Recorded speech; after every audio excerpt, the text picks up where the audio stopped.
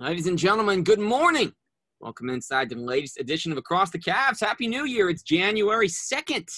Another look into the time capsule of Cavaliers history, the 1990s. And prior to LeBron showing up, this is probably the best decade of Cavs basketball. They only won 50 games twice. They had some very good head coaches. They had some star players.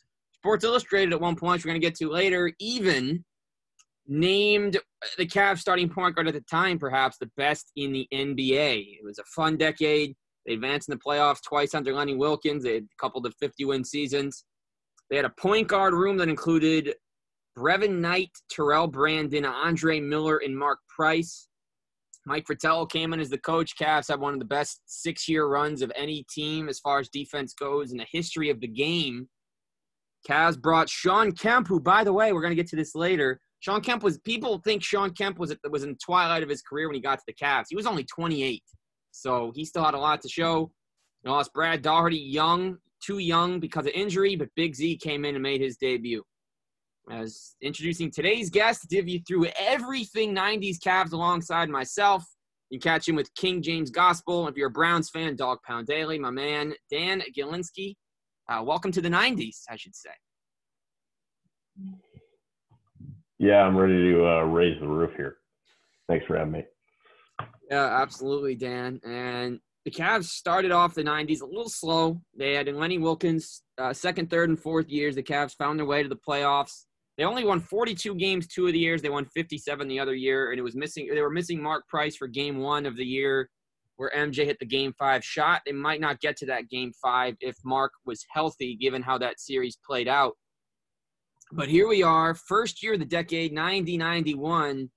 The Cavs finished 33-49, but I talked about this already. The big issue with the Cavs, actually we haven't talked about it yet, mentioned it last week, was Ron Harper was starting to show that he was a very good ball player, and he and Mark Price formed a dynamic duo in the backcourt. You know, one's a small, shifty defensive guard. One's a taller, uses his body, and really gets in the passing lanes kind of guard. They traded Ron Harper for a number 2 pick from Italy named Danny Ferry, and that was the first move that basically showed that perhaps winning a title just might never come to be, even though they had some great years with him on the roster. Yeah, it was did not amount to a whole lot. I mean, Danny Ferry was here for a decade, which is shocking in itself, but I think it was Wayne Embry at the time. I remember reading that he thought there was something drug related with Ron Harper, I believe, and that was he didn't want there to take a chance there, and thought there could be potential for ramifications from there, and that seemed to be what stemmed from that, or I guess how that stemmed. Yeah, it was certainly an interesting chapter. And so 90-91 is really not much to say. You know, the Cavs won 33 games. Larry, Brad did their jobs. Next season was the season. The Cavs tied the franchise record. Actually, this was the franchise. No, yeah, they tied it, 88-89, same thing. Cavs win 57 games. They go 57-25. They make it to the conference finals for the second time in franchise history. Justin and I talked about when they got there in 75-76 under future champion head coach Bill Fitch. Lenny Wilkins had them fired up. They had the number 7 offense. They got past the Nets in 4. They got past the Celtics in 7, by the way. The best thing, perhaps? Yeah, that was Larry Bird's last game. His final game was a loss at the Richfield Coliseum. So Cavs fans, you go to Boston, you see a Larry Bird shirt. Hey, did you know that Larry Bird's last game was a loss to the Cavs? Bam! And then unfortunately, Dan. How do you like them apples? Sorry. Hey, well, happy to bring. You know, we can do a Goodwill Hunting little recap as well, because that's one of the best lines. Do you like apples? How do you like them apples? And I just sticks the phone number in the window. Yeah. Great scene, but yeah, Larry lost his last game in Cleveland, and then, as was the theme in the 80s and the 90s, that Cavs just couldn't beat Michael Jordan. 3 times if it was the first round, 4 times if it was the second. They gave him a good push, but the Bulls 1-6. And this was the farthest the Cavs would get all decade. And you kind of just knew. And this was I think it was the second championship the Bulls won. It was, yeah. It was. So they had already done it, and then they just wouldn't – you can't deny Michael Jordan 4 times. That's why Michael Jordan didn't lose a playoff series for the final where he played the whole season, the final 6. He basically six-peated with a year off and a late start the following year. So it's basically just like a rest year, where the Warriors last year, they're not going to win again, but if they hypothetically ran it back, this would be the rest. Last year would be the rest year. If they still had KD and they had Clay back, they'd probably win this year. They're not, but that's essentially what that was. And this was before he retired. They just couldn't answer Michael Jordan. If they even had magically stopped MJ, someone else would have stepped up, because Phil Jackson's offense, while it catered to Michael Jordan, as you know, Dan, the triangle is something that it's equal opportunity at times. Jordan's going to score his 40 points, but other players step up, and that's why they won with him and not with Doug Collins in the MJ years. Right, exactly. It was kind of allowed more tertiary playmaking in the system more. Yeah, exactly. And, I mean, talked about this last weekend. They just couldn't stop MJ. And I think it's a privilege as a fan of a team to look back and saw that they got to face MJ every year. Every year after a heartbreak, you know, the older Cavs fans that we know, we weren't alive at this time, always talk about it. And it's like, yeah, MJ was a real thorn in our sides. I mean, yeah, literally. I mean, that's a quote from Tim Alcorn said that a guy that played for the Bulls, a special number 23, and for a little while, number 45, was the reason the Cavs just couldn't do it. I mean, it is cool to have a rivalry with the greatest player all time in your franchise history, though, right? I guess. It's consolation. Yeah, it's in the regular season, it seemed like they did pretty well against them. And at least those games were often close in the playoffs. But when push came to shove, you knew that 23 was going to put the ball in the hole when it mattered. And defensively, he came up with some big stops at times too. And I always just kind of consider the parallel of how LeBron, it seems like, when he was in the East, kind of like what he would do to the Hawks often, that sort of parallel naturally.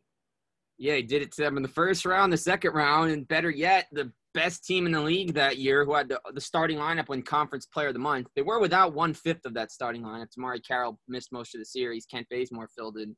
The way that they just – man, it was on – they broke a three-point record every other game when they'd play the Hawks for most makes. And we're not going to get lost in the present, but that was just incredible in and of itself. Yeah, no doubt. Absolutely. And now, Dan, that takes us to our next year, which is 92-93. The Cavs again win 50 games, a defensive rating of 106, offensive rating 113, slightly lower than the year prior. It was a very successful campaign. It leads to another playoff trip, going against the old New Jersey Nets and their top pick, Derek Coleman, who had a very strong series, he led all scorers 3 times in the series. You know, Brad Daugherty was also a beast. Larry Nance had his moments. But here's my interesting trend from this is the Cavs would score 100 points in game 1 of the series with the Nets. It would only score 100 points in a playoff game one more time the entire decade. We're going to get to that. Just want to point out how crazy that is. So just all the times they're in the playoffs. And look, now you don't score 100. Well, I guess this year's NBA is a little quirky. But like the Heat, I think the Heat Mavericks game last night, this is just the present, I think it was 83-73. Anyway, so then the Cavs get to the Bulls, and they lost game 1. They got swept. I may as well just say they lost all 4. They lost by 7, then 19, then 6, then 2. They were in it. The thing is, what separated the Cavs from the Bulls and why the Cavs couldn't stop the Jordan winner, you could say push off, you could say whatever you want. Jordan was a closer. As good as Mark Price was, as good as Craig Elo could be in the clutch, as good as Brad and Larry and all these guys are, the Cavs never had a closer. They lost game 4 by 2. What if they had a guy that can get out there and hit a shot like MJ? Mark Price was never an isolation scorer. That's the only knock I can possibly give him for everything he did, Dan. And I think when you're looking at these 3 single-digit losses in 93, which is the last time the Cavs would be in round 2 until a guy named King James showed up. if they had that closer, maybe it would have been different. Yeah, I mean, the way they played the game, it was very ball movement centric, and not to say that the Bulls weren't, but yeah, when it was closing time, he was going to have the rock, and that's generally what played out. But yeah, they didn't. The only knock was they didn't really have a guy that could kind of make those contested shots when they absolutely needed it. And they had good, solid shooters. Like Craig Elo was in that conversation as well. And Price, we know what he could do as a pull-up shooter too. But at times, I mean, if you have to go to that Doherty Price pick and roll, eventually teams can kind of game plan for that, and it's kind of what happened at times down the stretch there. But again, it was one of those situations where it was kind of just the best player on the floor made plays, and often in basketball and in playoffs, that's kind of what happens. Yeah, and it's unfortunate how it happened, but that's exactly what happened. By the way, don't want this to get lost. The Cavs in 1991, just quick mini flashback. Cavs drafted a guy named Terrell Brandon, number 11. He was 5th in his draft class in win shares. He was 5th in scoring in his draft class.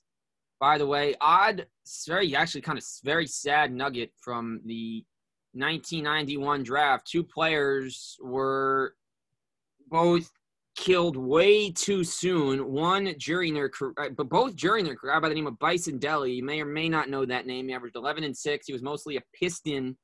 He played for a few other teams. Yeah, he's an NBA Showtime for N64. Was murdered on a boat by his brother over a woman.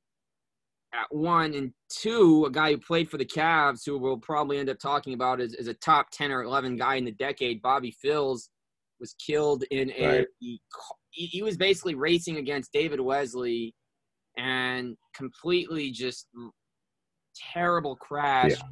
Bobby Phills, by the way, was the 45th pick in this draft from Southern University and A&M College, 2 schools you don't hear a lot about. He's a very good player, and it's very sad that he had passed at age 30.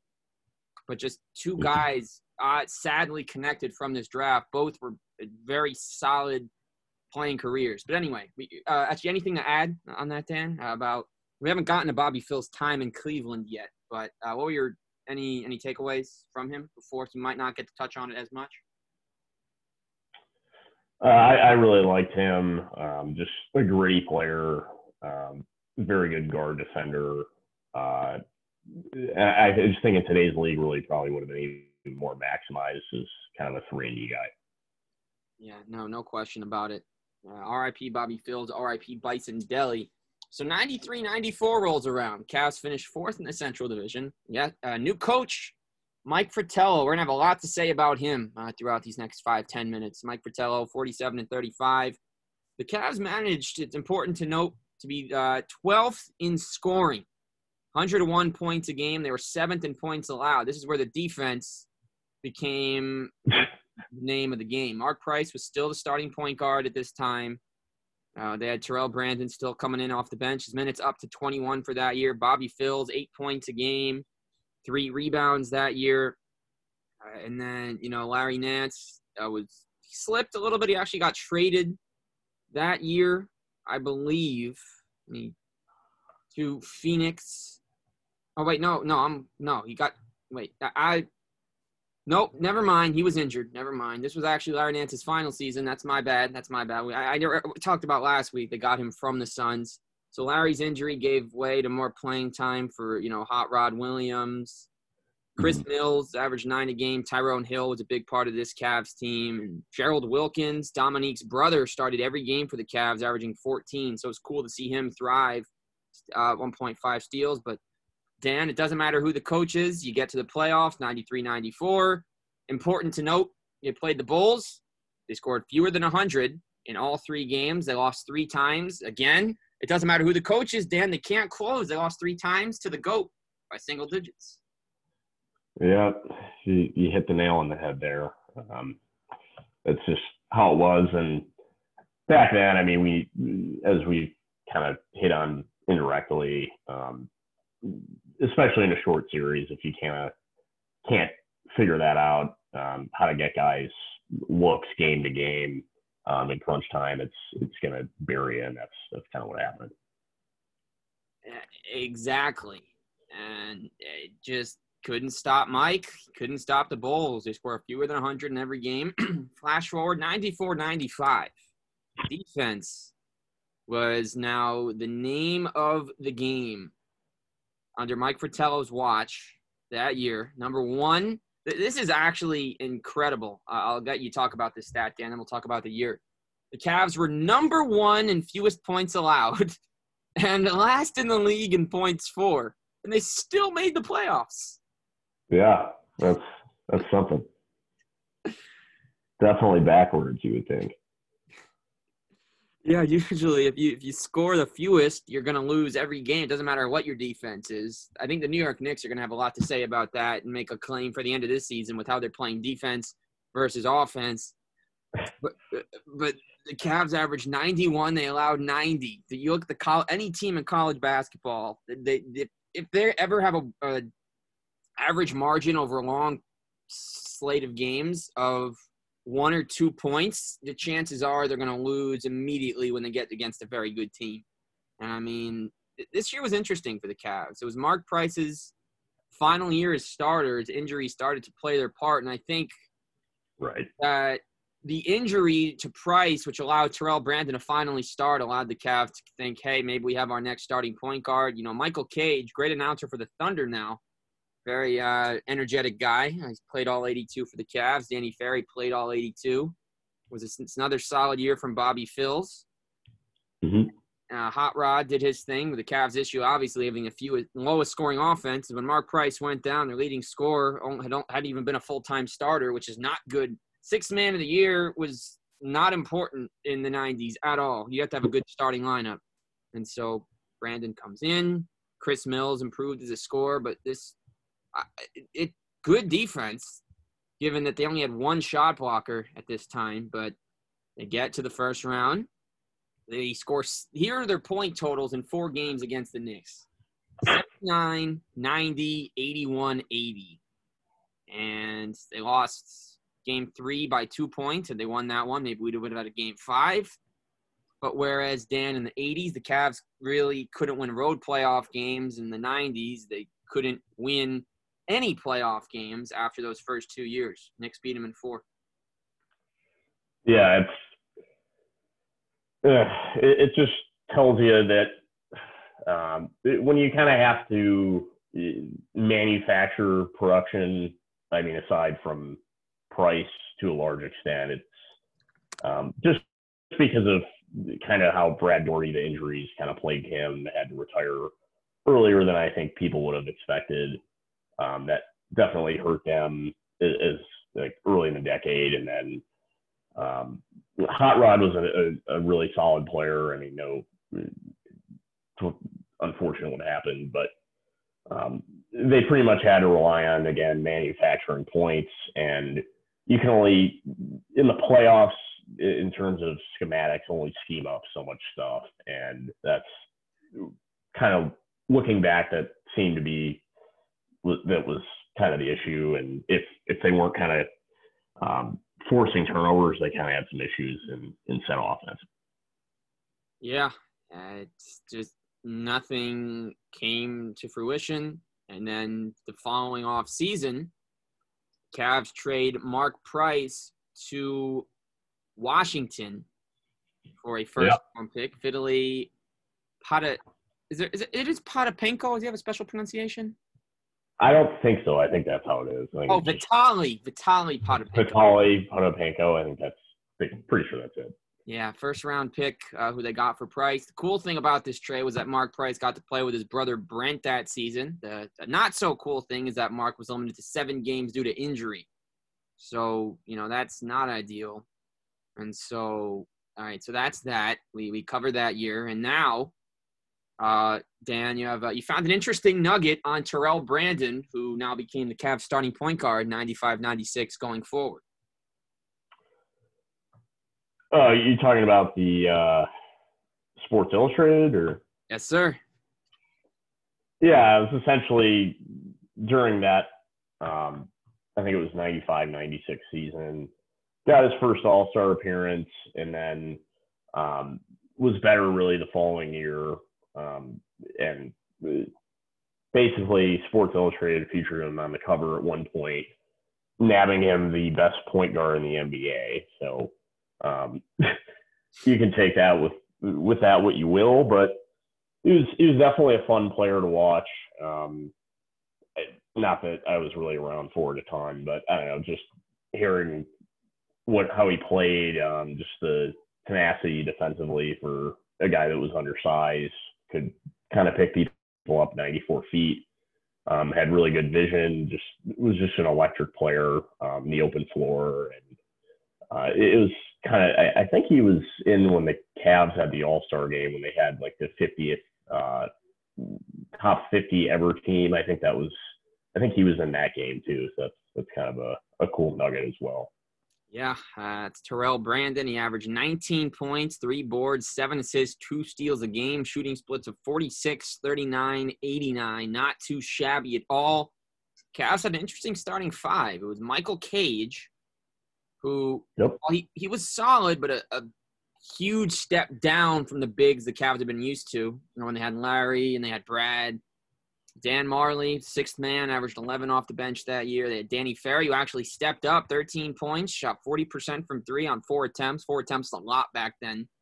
And then, Brandon, Bobby Phils, 15, 4 and 4, stealing a half. He 44% shooter.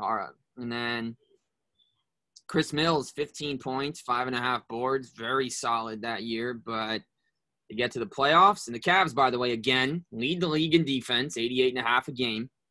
But they're 28th in scoring at 91 a game. And, it's like we're playing a broken record again and again, Dan. But they get to the playoffs and get this.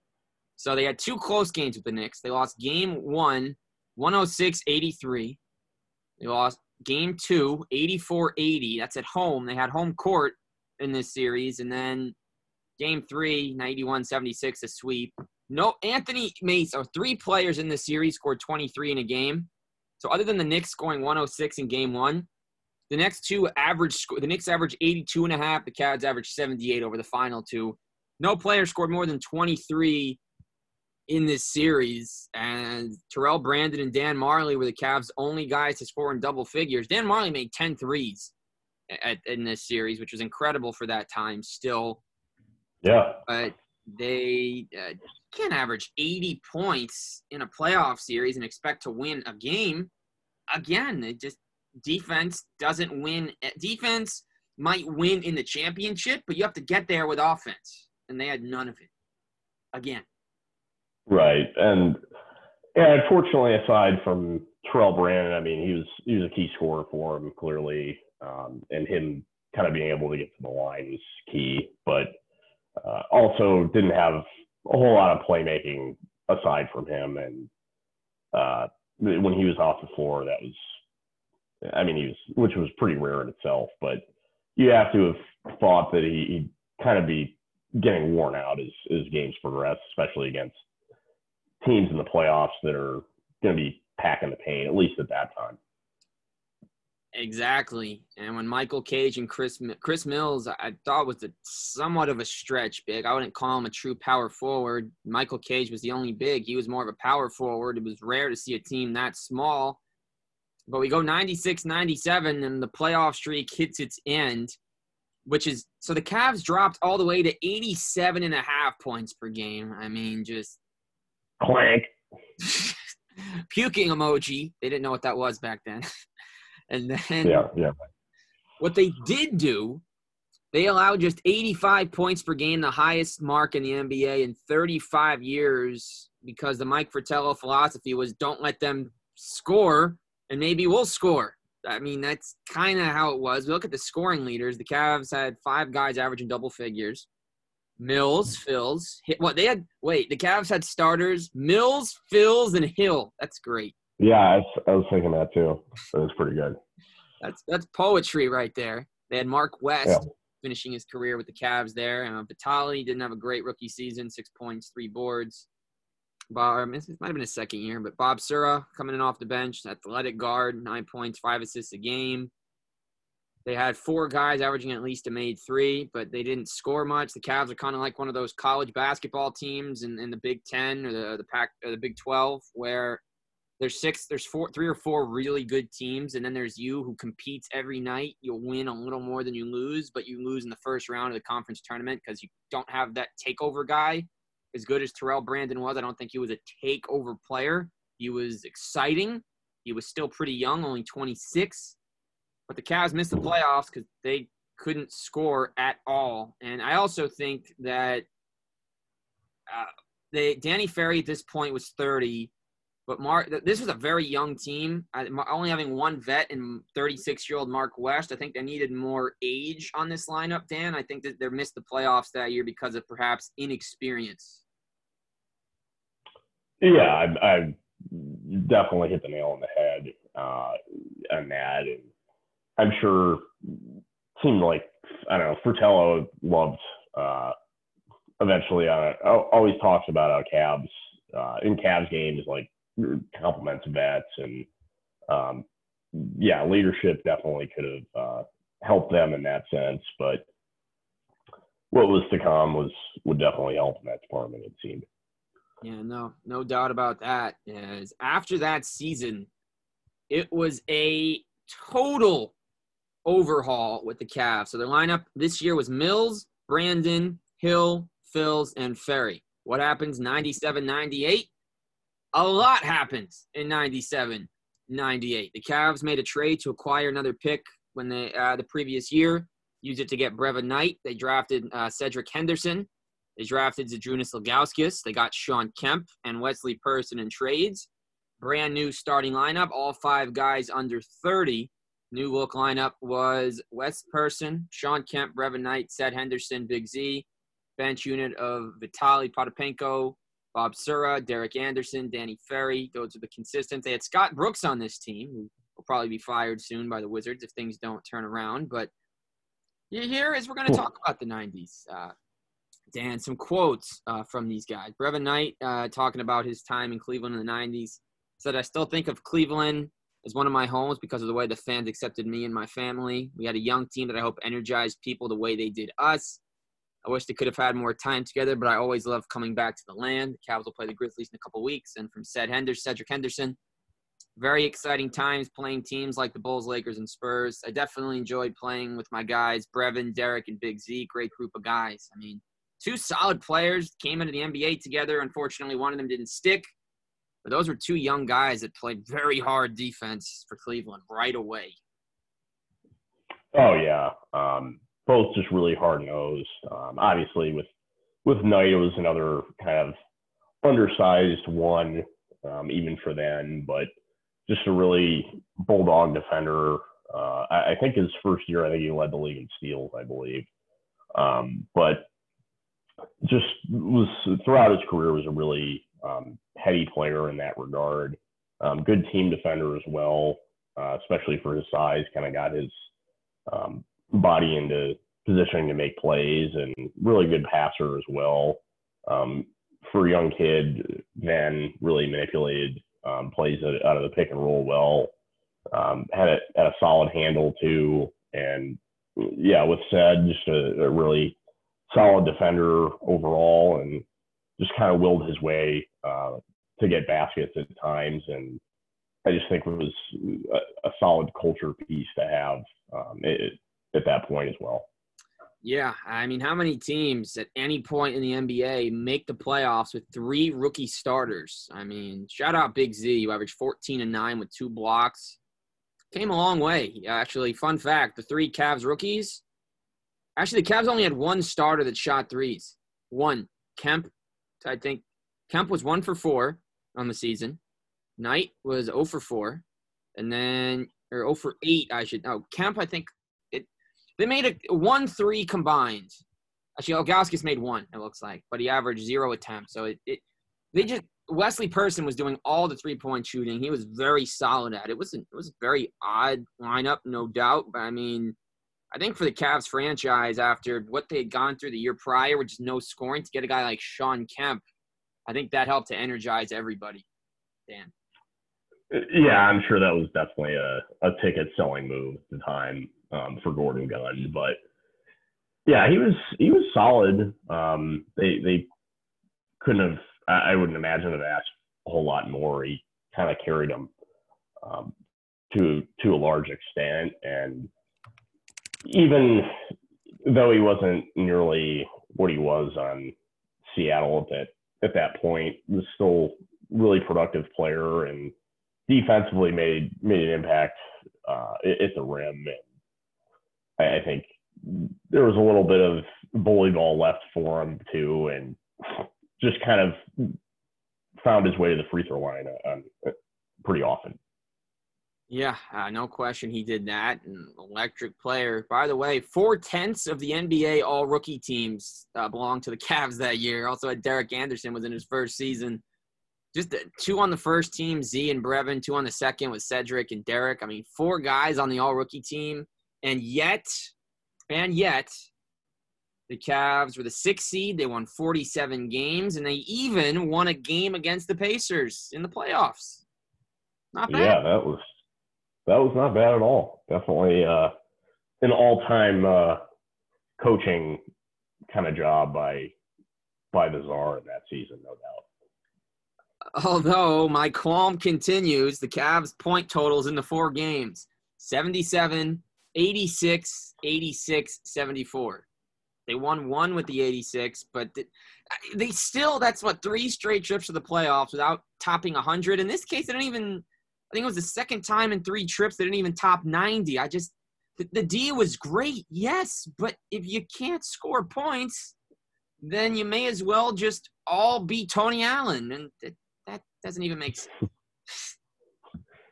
Yeah, it's just especially the way today's league is. Even for them, though, just a very clunky style that they had, and I mean, they kind of had to play possession to possession, kind of grit your teeth style.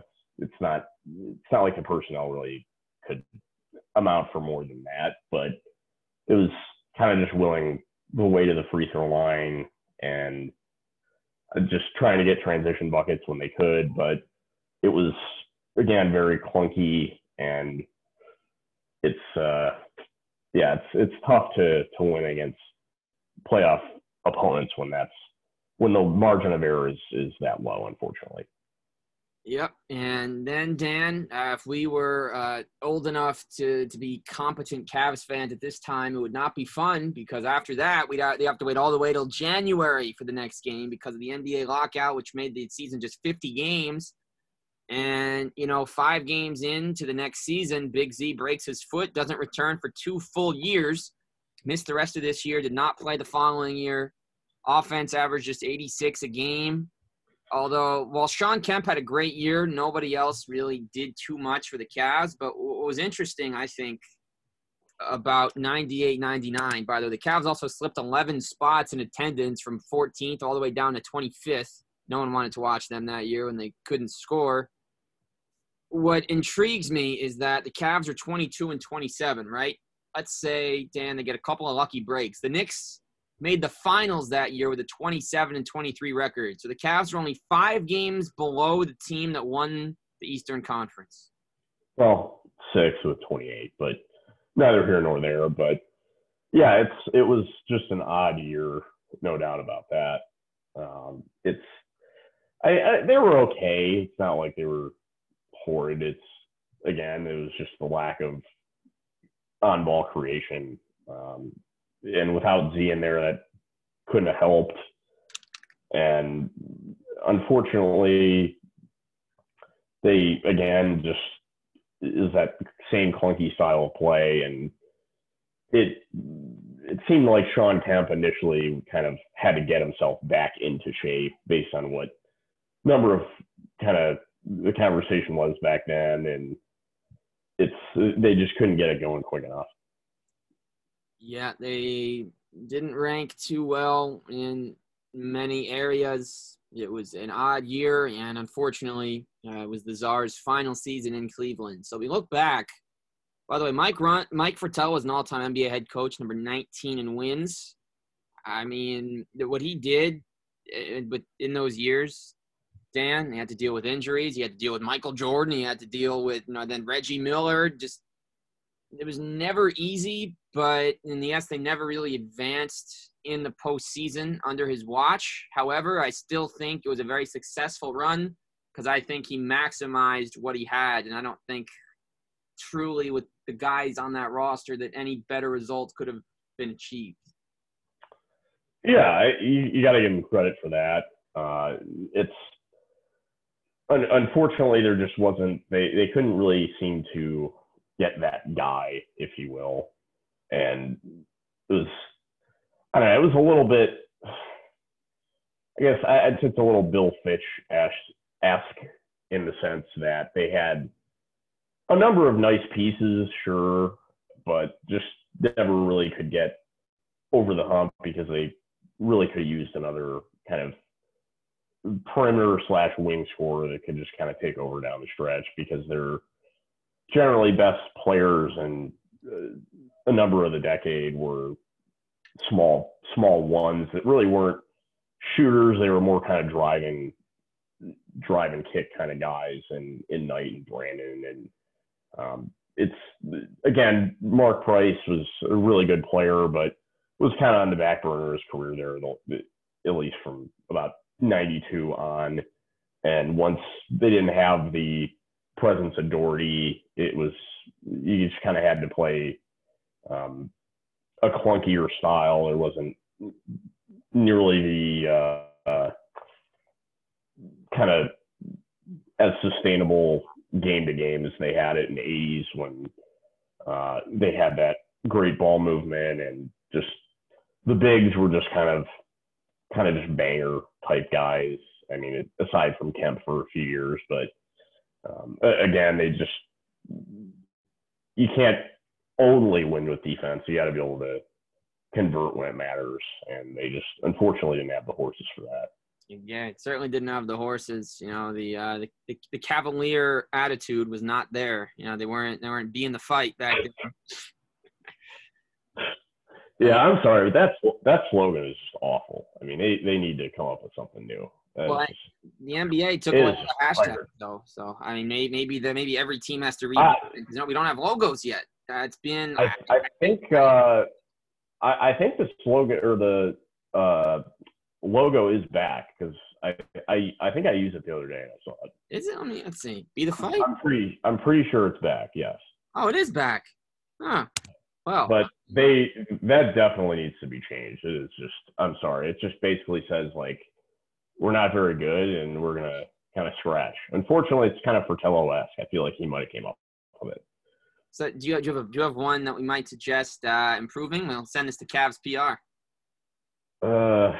I got to get back to you on that, but it's fine for today. I'll have to think of it, get back to you. And but, that makes sense. I don't know. It just seems, I don't know. I just say like we're bullish. I don't know. I would have to get back to you, but we're young bullish. Yeah, maybe. They'll have to work Sexline to do it somehow, but yeah, we'll table that discussion. All right, we will, as we introduce the final coach of the decade, 40-year-old Randy Whitman. He had spent 5 years in Minnesota. He was with Indiana. He was with Dallas. Got to the NBA assistant coaching ranks right after retiring. He was a fun fact. He had a starting backcourt mate with Doc Rivers in Atlanta. The two head coaching pals had the opportunity there in the 80s. You play NBA 2K, you go to the 80s Hawks team, you'll find both of them on the roster. And I think you'll also find Larry Drew, I think, on that bench perhaps. And Cavs bring in Randy Whitman. And, 99, 2000, not the best year. They still bottom 6 in attendance at Gund Arena, now renamed by the owner. 22nd in points allowed. That was gone. They were 18th in points for. We look at the roster they had. Big Z missed the season. Leading scorers were Lamont Murray, Sean Kemp, and Bobby Sura. Andre Miller off the bench had a nice year. I think he became the starting point guard the following season. And then Wesley Person was in a bench role. Danny Ferry somehow still around. It was shocking how long he was year. It makes no sense. Good for him, I guess, for finessing the Cavs. And then Earl Boykins, 5'5" Earl Boykins appeared in 25 games, averaging 5 points and 2 assists. They had Mark Hendrickson, who also pitched in the major leagues. He was on the Cavs roster that year. And then future Chicago Bull, Cornell David, with that's definitely not the pronunciation. Let me see. Real pronunciation, I'd say, is he's from Hungary. I need to get a pronunciation on that. He came from the Bulls, but he was with the Tim Floyd Bulls, so no one wants to talk about that. Yeah, it's pretty irrelevant, admittedly. But yeah, this was a down year for the Cavs to end what was an overall very exciting decade. Yeah, I think it was they kind of got what they could out of the situation they had, and they kind of had to play that, I guess, scratch and claw type of ball, and they got what they could out of it. But ultimately, and no matter what era, if you don't have guys that can down the stretch just kind of at least have 2 or 3 guys that in theory can go get you buckets via kind of shot creation, it's going to leave you pretty limited. But they, at least getting there, I think, was kind of a feat in itself. And closing note here, Dan. NBA.com ranks the Cavs all-decade team as the following. The backcourt was Mark Price and Terrell Brandon. Front court was Hot Rod Williams, Larry Nance, and Brad Daugherty. So that being said, do you agree with these decisions, or would you change something? I think for this decade, I'd probably put Kemp as a guy instead of Nance, just because Nance wasn't as involved. I don't think in winning at least as much for this time. I think I would put him more in the all 80s team, but I'm not going to make a huge argument either way. I just think we know what he brought for years for the Cavs, but I think it's pretty fair, all things considered. And yeah, I just still am shocked that Danny Ferry was with them for that long. It's unbelievable every time I see it. They should have just given him a boat ticket and said, "Hey, Danny, take this ticket back to Italy and get off of the Cavs already." He never left. Yeah, it's just shocking. But yeah, I'm fine with that. I think the 2 guards are pretty fair. They were the best players of the decade for them by and large, and yeah, it's hard to, I guess, argue with that because there were so little star power in that decade, you would say. Yeah, no doubt about that. I like Hot Rod. I would consider either Elo or Phils at small forward, just for a more traditional lineup, given the contributions they made. But yeah, Phils was kind of the one you could maybe say that's fair too, but I don't know. I guess going with scorers is understandable. Yeah, 90s is probably relatively easy. You know, if you look at the 2000s all Cavs team for next week with Ben Jones, who we were on with our friend Rich, NBA UK fan, that's going to be a little harder to dissect what they did for the all-decade team. But 2010's all-decade team was basically the starting lineup they had for the championship. So I don't think that's going to be too difficult to argue with. Yeah, I mean, unless you want to go with Ramon Sessions, but he did with Cavs and win shares. Can't forget that in a year. Yeah, what a year that was. Wow. Yeah. But yep. None of this Kyrie, I think so. I don't think it might have been. I think the Kyrie was netted from Mo, I believe. Oh yeah, no, I'm just saying that season. Oh yeah, yep. And I will say about Lenny Wilkens is that he won a championship with Seattle, very good for the Sonics, and then he had a good run everywhere else he went, in Atlanta as well. But what I like about him best was his final season in Toronto. He was with Toronto when they lost to AI and company in that crazy series. Lenny Wilkens' final season with the Raptors helped the team get Chris Bosh and eventually turn them into a better organization. I mean, he wasn't part of the Vince Carter trade, but he did. The losing season got them Chris Bosh. So can't hate too much. Yeah, he was a pretty good coach, I think, or I should say head coach, but he did also have a lot of talent around him or on his teams. I think, honestly, slightly overrated in terms of Cavs history, just because I just question if he had the team Fratello had, what would he have done? I don't know, just the lack of postseason success that by and large that they had with the talent they had and the scoring and shooting. Honestly, I don't think he was that fantastic of a head coach there, but definitely, I mean, it wasn't bad. I don't think there was really a huge difference between him and Fratello. It was different styles, but I think he was frankly a better player than head coach. That's just my opinion, though. Yeah, I'm not gonna add to that or agree or disagree, but I hear exactly what you're saying. You know, they had a lot of talent. Who knows if someone else could have hypothetically gotten him over the hump, but at the end of the day, you know, you couldn't beat Mike. You know, you found a way to beat Larry Bird in a playoff series. You should be very proud of that. The one that sent him into retirement. Beating the Celtics at all in the playoffs is something LeBron really struggled with in Cleveland. So the Cavs finally started to get past the Celtics when they had a little more talent than they did. But probably the most impressive playoff series win in Cavs history through the first 3 decades, perhaps you could argue was beating the Celtics might have been a little more impressive than beating those Bullets. Maybe. Yeah, maybe, but I just think with the first time, it's hard to argue with that. Yeah, no. But I definitely hear where you're coming from. I get it. But as that'll take us to the end of the 90s, a look through the time capsule of the 3rd decade of Cavs basketball, and a pleasure having my man Dan Gilinski from King James Gospel helping to take you back in our time machine. Yeah, thanks again for having me, Zach. Always a pleasure to be on. So for Dan Gilinski, I'm Zach Wyeth, coming back next week for the 2000s. That's right, 2000 and 2009. LeBron comes to town. The Cavs decide not to trade for Amar'e Stoudemire, and Big Z has quite the time in Cleveland. Probably my favorite quote. We're going to get to it next week. My favorite quote from the 2000s, Big Z. I will not play. The Cavs traded him to get Antawn Jamison. He said, "I won't play for the Wizards. My heart is in Cleveland." Sits out a month, becomes eligible to return, comes back to the Cavs, finishes the season with them. So on that note, excited to give you more next week with Ben Jones. We will see you then.